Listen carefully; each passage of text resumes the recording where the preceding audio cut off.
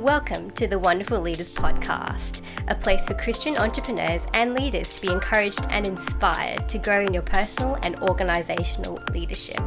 We hope you enjoy this episode. Hi, and welcome to another episode of the Wonderful Leaders Podcast with your host, Dan Mordup, and I've got a very special guest today, Chine McDonald. And you wait till I read her bio, and then the first question you'll want to hear is how does she do it all and how does she manage it all? But Chine is the head of Community Fundraising and Public Engagement at Christian Aid. Prior to that, she led the media and PR team there, and before that, led in fundraising and comms roles and other faith-based charities. She read theology and religious studies at Cambridge University before training as a newspaper journalist, and over the years has written for several regional and national publications. Chine is a regular contributor to BBC Religion and Ethics programmes, including Thought for the Day on Radio 4's Today programme, The Daily Service, Pause for Thought, and Prayer for the Day. She also sits on a number of charity boards, including Greenbelt Festival and Christians in Media. Chine regularly speaks and writes on issues of race and faith, and her second book, God is Not a White Man and Other Revelations, was published by Hodder and Staunton in May 2021, so it's hot off the press. So welcome, Chine. Thank you. Thanks for having me. It's great to have you on. And just tell us a little bit about yourself and what your leadership life looks like. Yeah, so I live in southeast London / Kent. I am, aside from my leadership stuff, I am a mum of a 3.5-year-old, busy, energetic toddler boy. I'm married to Mark as well.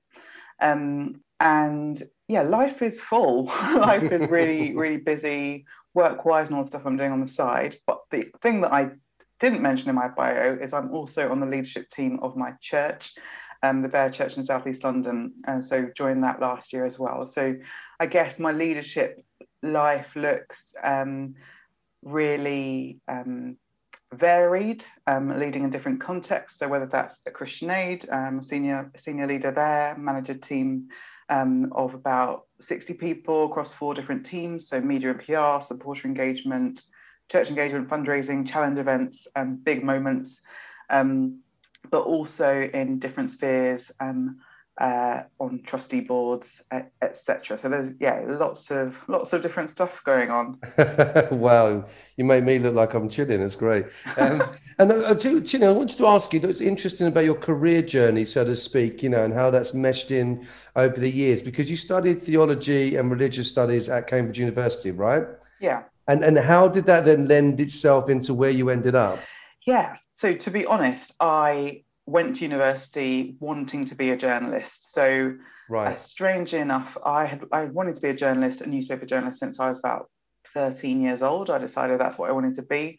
And journalism is very much, at that point was very much based on doing work experience at different papers, etc. So basically from the age of 15, I was on different newspapers and magazines during the summer holidays. And I was 15/16 doing work experience on the features desk of The Independent. And I asked the features editor, what's your advice for getting into the media? And he was like, go to the best university that you can. For you as a Black person and a woman, a girl, I'd recommend that you try and get into Oxbridge if you can, because actually the media industry is still very much an old boys network, very much made up of those people. It continues to be, it definitely was while I was at uni. So I thought, well, I'll try and get in. Got into Cambridge.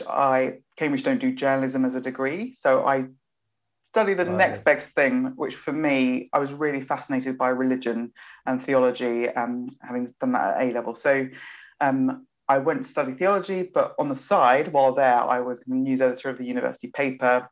And after graduating from uni, I went on to study newspaper journalism. So I'm kind of trained journalist as well before going into various routes of media and communications. Okay, that makes sense. That's fantastic.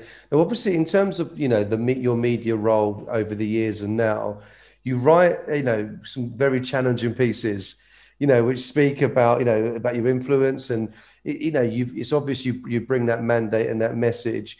How's that developed over the years? How's that been received? Can you tell us a little bit, because you're a challenger of cultural norms and perceptions, and how have you seen that being used and grown and challenged and developed over the years? Interesting. Wow. So I've never heard myself described as that, but I guess I guess that is what I'm Well, doing. the stuff that I've read, I'm like, Yeah. yeah, there's some good stuff. Yeah. I think it's interesting having been a trained journalist. As a journalist, obviously, I was the person writing about what was happening in the world, and it was all about actually objectivity and Right. taking myself out of the story, not having opinions because you're presenting other people's. And I guess gradually, as I've taken on different roles and written more, I think the thing that captures people when it comes to media is personal story and connection. And I think for me, often where the challenge comes in what I write is around, here is how I have experienced the world, which might not be how you might imagine I might experience the world. And here are the challenging things that I want to say, but I do it through a personal perspective. Right. Because often it's really hard to argue with someone's personal experience, Right. although people definitely do argue with my experiences. So I guess I've moved from being on one side of the page or the pen, I guess, to the other. And I guess one of the things that I really love doing is presenting Thought for the Day on Radio 4, which, for those who aren't familiar with it, it's a kind of 3-minute faith slot on the Today programme, which is the kind of agenda setting news radio programme in the UK. And I've got 3 minutes to talk about what is happening in the world, but through a Christian lens. And I absolutely love doing that, because you have to, first of all, grab people with some kind of story, some kind of connection. You talk about things that are relevant to people who aren't Christians, but you have to weave in Christianity. That's part of my brief. And I love that, 7 million people listen to that. So the numbers of people that contact me afterwards, or people that I went to school with, who I haven't spoken to for years, they contact me and they say, I really was touched by what you said. And I love it because actually in those 3 minutes I was speaking about Jesus or the Christian faith. And I love it's a real privilege to get to do that. Isn't that amazing? In that space. Yeah. That's fantastic. No, so I mean, so your influences, you can have a direct media influence there, as you're saying, with Thought for the Day, but also you've written some challenging articles and things like the Times. I know you've written recently, and obviously I'm going to kind of move on and talk about is it your second book, isn't it? Yeah. God is not a white man and other revelations. Yes. I love it. Absolutely love it. Now, tell us a little bit about that, and where did that come from? What was the heart and mindset behind it? And it's only been out a couple of weeks, am I correct? Yeah, right. Yeah, so actually the book had been probably 3 or 4 years in the making. Right. I was approached by Hodder and Stoughton to write something which would to write something because I like writing. I guess I've got a profile in that area. And for me, the thing that I really wanted to write was around being Black in white majority spaces, but particularly the Black female Christian experience from a British perspective, which we often haven't heard much of. So a lot of the Black female Christian writers tend to come from the US. So what does it mean to be a Black British female Christian in white majority spaces? And then when I kind of thought about that area more, we landed on this idea of, perceptions of God, depictions of God, and how actually you can start with, if we look at how God and Jesus have been portrayed over centuries, most of the artwork, most of the images that I have in my head even of what God looks like are of white men, and how that's the starting point. But actually there's an intended double meaning in my book title. God is not a white man, but also white men are not gods. So whiteness, white supremacy and patriarchy need to be kind of taken down, especially from a Christian perspective. So I started actually writing the book in March last year, so right at the beginning of the pandemic. And I'm really glad that I hadn't finished writing that book before COVID, before Black Lives Matter, before George Floyd, because actually it would have been a completely different book had it been done and dusted before then, because actually a lot of what's in the book is my journey over the past year in learning more about Black history, Black theology, seeing the place of Black people in various places in society, and how that really made the book what it is, really. Wow. And yeah, so first here, where can we get hold of a copy of the book? Oh gosh, most good bookshops. So Amazon, Waterstones, Foyles, bookshop.org. I have to give a shout out to them because they also support independent bookstores. Fantastic, brilliant. And when you were asked to write the book, was it from a Christian perspective? Was it because you were a Christian, or was it because of just your voice in the media? So it's from a Christian perspective. So it's published by Hodder Faith, the kind of faith imprint of Hodder and Stoughton. So okay, brilliant. So yeah, from a faith and Christian perspective. And just kind of, I suppose, just drilling more into your perspective, really. What's the kind of stance you take on sort of Christians, taking the lead in bringing change in areas such as racial discrimination? Do you think, should we be more vocal? Should we be taking the lead in it? I know it's one of those areas that kind of does divide opinion, doesn't it? Yeah, so I'm absolutely certain that Christians should be taking the lead on these issues. And I think why is that? It's because I think as Christians, we surely want to be salt and light. We have this idea and this calling and this mandate about God's kingdom coming on earth. And what does that look like? That doesn't just mean we look forward to going to heaven when we die. It means we want to bring restoration, flourishing into our societies and our communities. And I think that's why you see actually so many Christians leading in so many spheres across business, arts, entertainment, in ways that are bringing that salt and light, whether or not they quote Bible passages or whether or not they're doing it from a Christian lens. I think the church should absolutely be, in front of society when it comes to issues of justice, because I think the vision that we have about how the world should be is the right vision of how the world should be. Obviously, there are, we all think, a lot of us think different things about how the world should be, but I think Christianity should be a force for good in the world. Now, the problem is, especially when it comes to race and racial justice, as I explore in my book, the church hasn't been at the front in kind of leading on this area. The church has been way behind. And often the really painful thing is actually, in many ways, it's the manipulation of the Christian faith or the manipulation of the Bible that has been responsible for some of the racial injustice that we see. So if you look back in the slave era or in the 20th century in America, Ku Klux Klan members were often also church leaders. How can that be? How can those two things coexist? And so there's been this alignment often of Christianity with, for some reason, nationalism, whiteness, all these things that I don't think the Christian faith is about. So my challenge to the church is to get from behind to the front and kind of lead the charge on this area. Well, that's absolutely brilliant.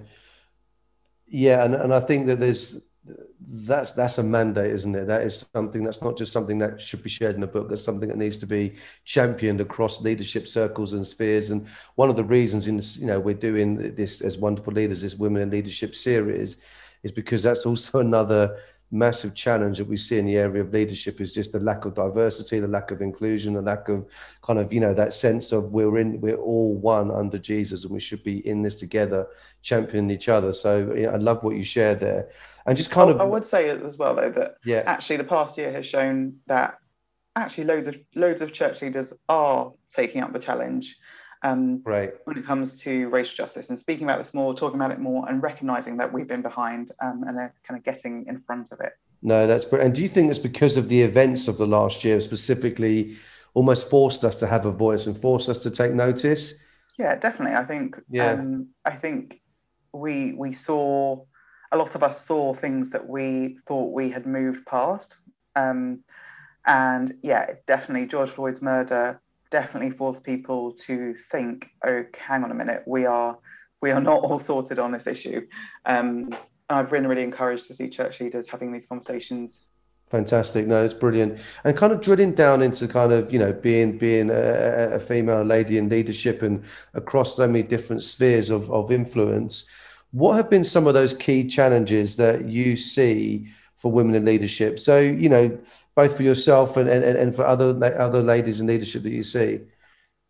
I think in some ways there are both the external issues and the internal. Right. And I think a lot of women have grown up in a society that says you can't do this, like you can't be a leader, you're not what a leader looks like. I think because of that, a lot of us, and I speak for myself as well, doubt ourselves. And we doubt ourselves when we find ourselves in positions of leadership, and we have that imposter syndrome about whether we should be there or not.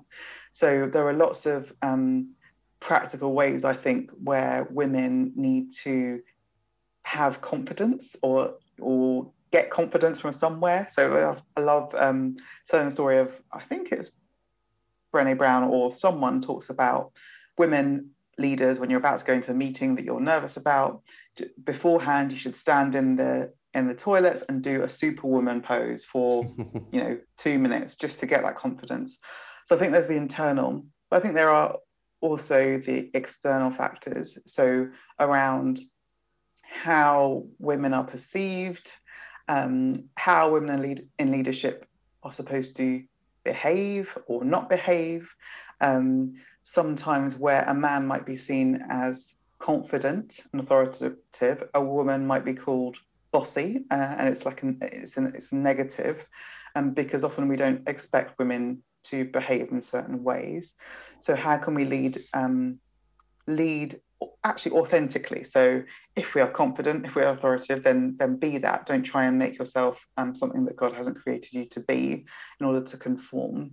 But I think the other external factors for me as I guess a wife and a mum are the added pressures that women have outside the workplace. So there's lots of studies done into the mental load of being a woman in society. So and that's because we haven't yet rid ourselves of the stereotypes of what a woman should be at home. So right. so I'm battling or juggling being a mum of a toddler with managing a big team and doing all this other stuff, and the questions that I ask myself even about whether I'm doing the right thing by being in all these places. Internal and external I guess factors. No, that's great. Thank you so much for sharing that. It's really helpful. And I suppose for those external factors, have you in your sort of areas of leadership, have you seen a change in attitudes and opportunities for women in leadership over the years? I think there are definitely more women in leadership. I think what's been interesting is watching how basically, startups and entrepreneurship has actually in some ways freed women up to do that leadership thing, but not necessarily in the ways that it has looked before. So how can what's the word, momtrepreneurs who set up businesses when they have children so that they can manage both their home life and their work life and create businesses and companies that are suited to how women want to work. I think we're obviously much more comfortable and don't question the fact that women can be leaders and are leaders in any way. So I think there's loads that has changed. I think the other side of that is that this idea of vulnerability within leadership, I think both amongst men and women has been something that has definitely changed in recent years as we feel more comfortable with leaders showing their vulnerabilities, saying that they are wrong or that they have doubts or that they face well-being challenges. And I think that move has made it more actually okay to be a woman who feels and cries, or as well as a man as well. Yeah, brilliant. And I think a lot of that's been accompanied with the sort of the rise in emotional intelligence, understanding of personality types, and there's much more holistic, kind of research and experience around leadership now. Then you've got, the Simon Sinek's of the world that will, start to bring that kind of different thinking into leadership, whereas I think historically, even in my experience, it can be quite one-dimensional, a kind of alpha male up the front, visionary CEO, director approach, as opposed to a much more collaborative, holistic, relational approach, which, it's brilliant to see both in ministry and in the marketplace, in business marketplace, where you see teams wanting to be much more well-rounded and holistic and emotionally intelligent and really connected, rather than that traditional approach to leadership. And so I wanted to kind of drill down a little bit into some of your own, what goes on inside of you when it comes to leadership. And I want to just quickly ask you, what are some of those leadership keys or principles that you hold on to in your personal life? What are some of those anchor points that kind of keep you going in this whole area? Yeah, so it's funny that you just mentioned Simon Sinek, because I guess the mantra that is often in my head is the title of one of his books called Leaders Eat Last. Mm-hmm. And yeah, that idea of leadership not as being at the front necessarily, but following, nurturing, thinking about the needs of your teams. And that, that's not often easy to do when you have been given a job title, let's say. Yes. But that idea of servant-hearted leadership, it probably comes up a lot. And I think for me, that is my natural style of leadership. That's my natural personality, is to bring people together, to collaborate. I'm always thinking about how people are. I'm kind of probably oversensitive. When I walk into a room, I kind of like know how people are feeling, and I want everyone to feel okay.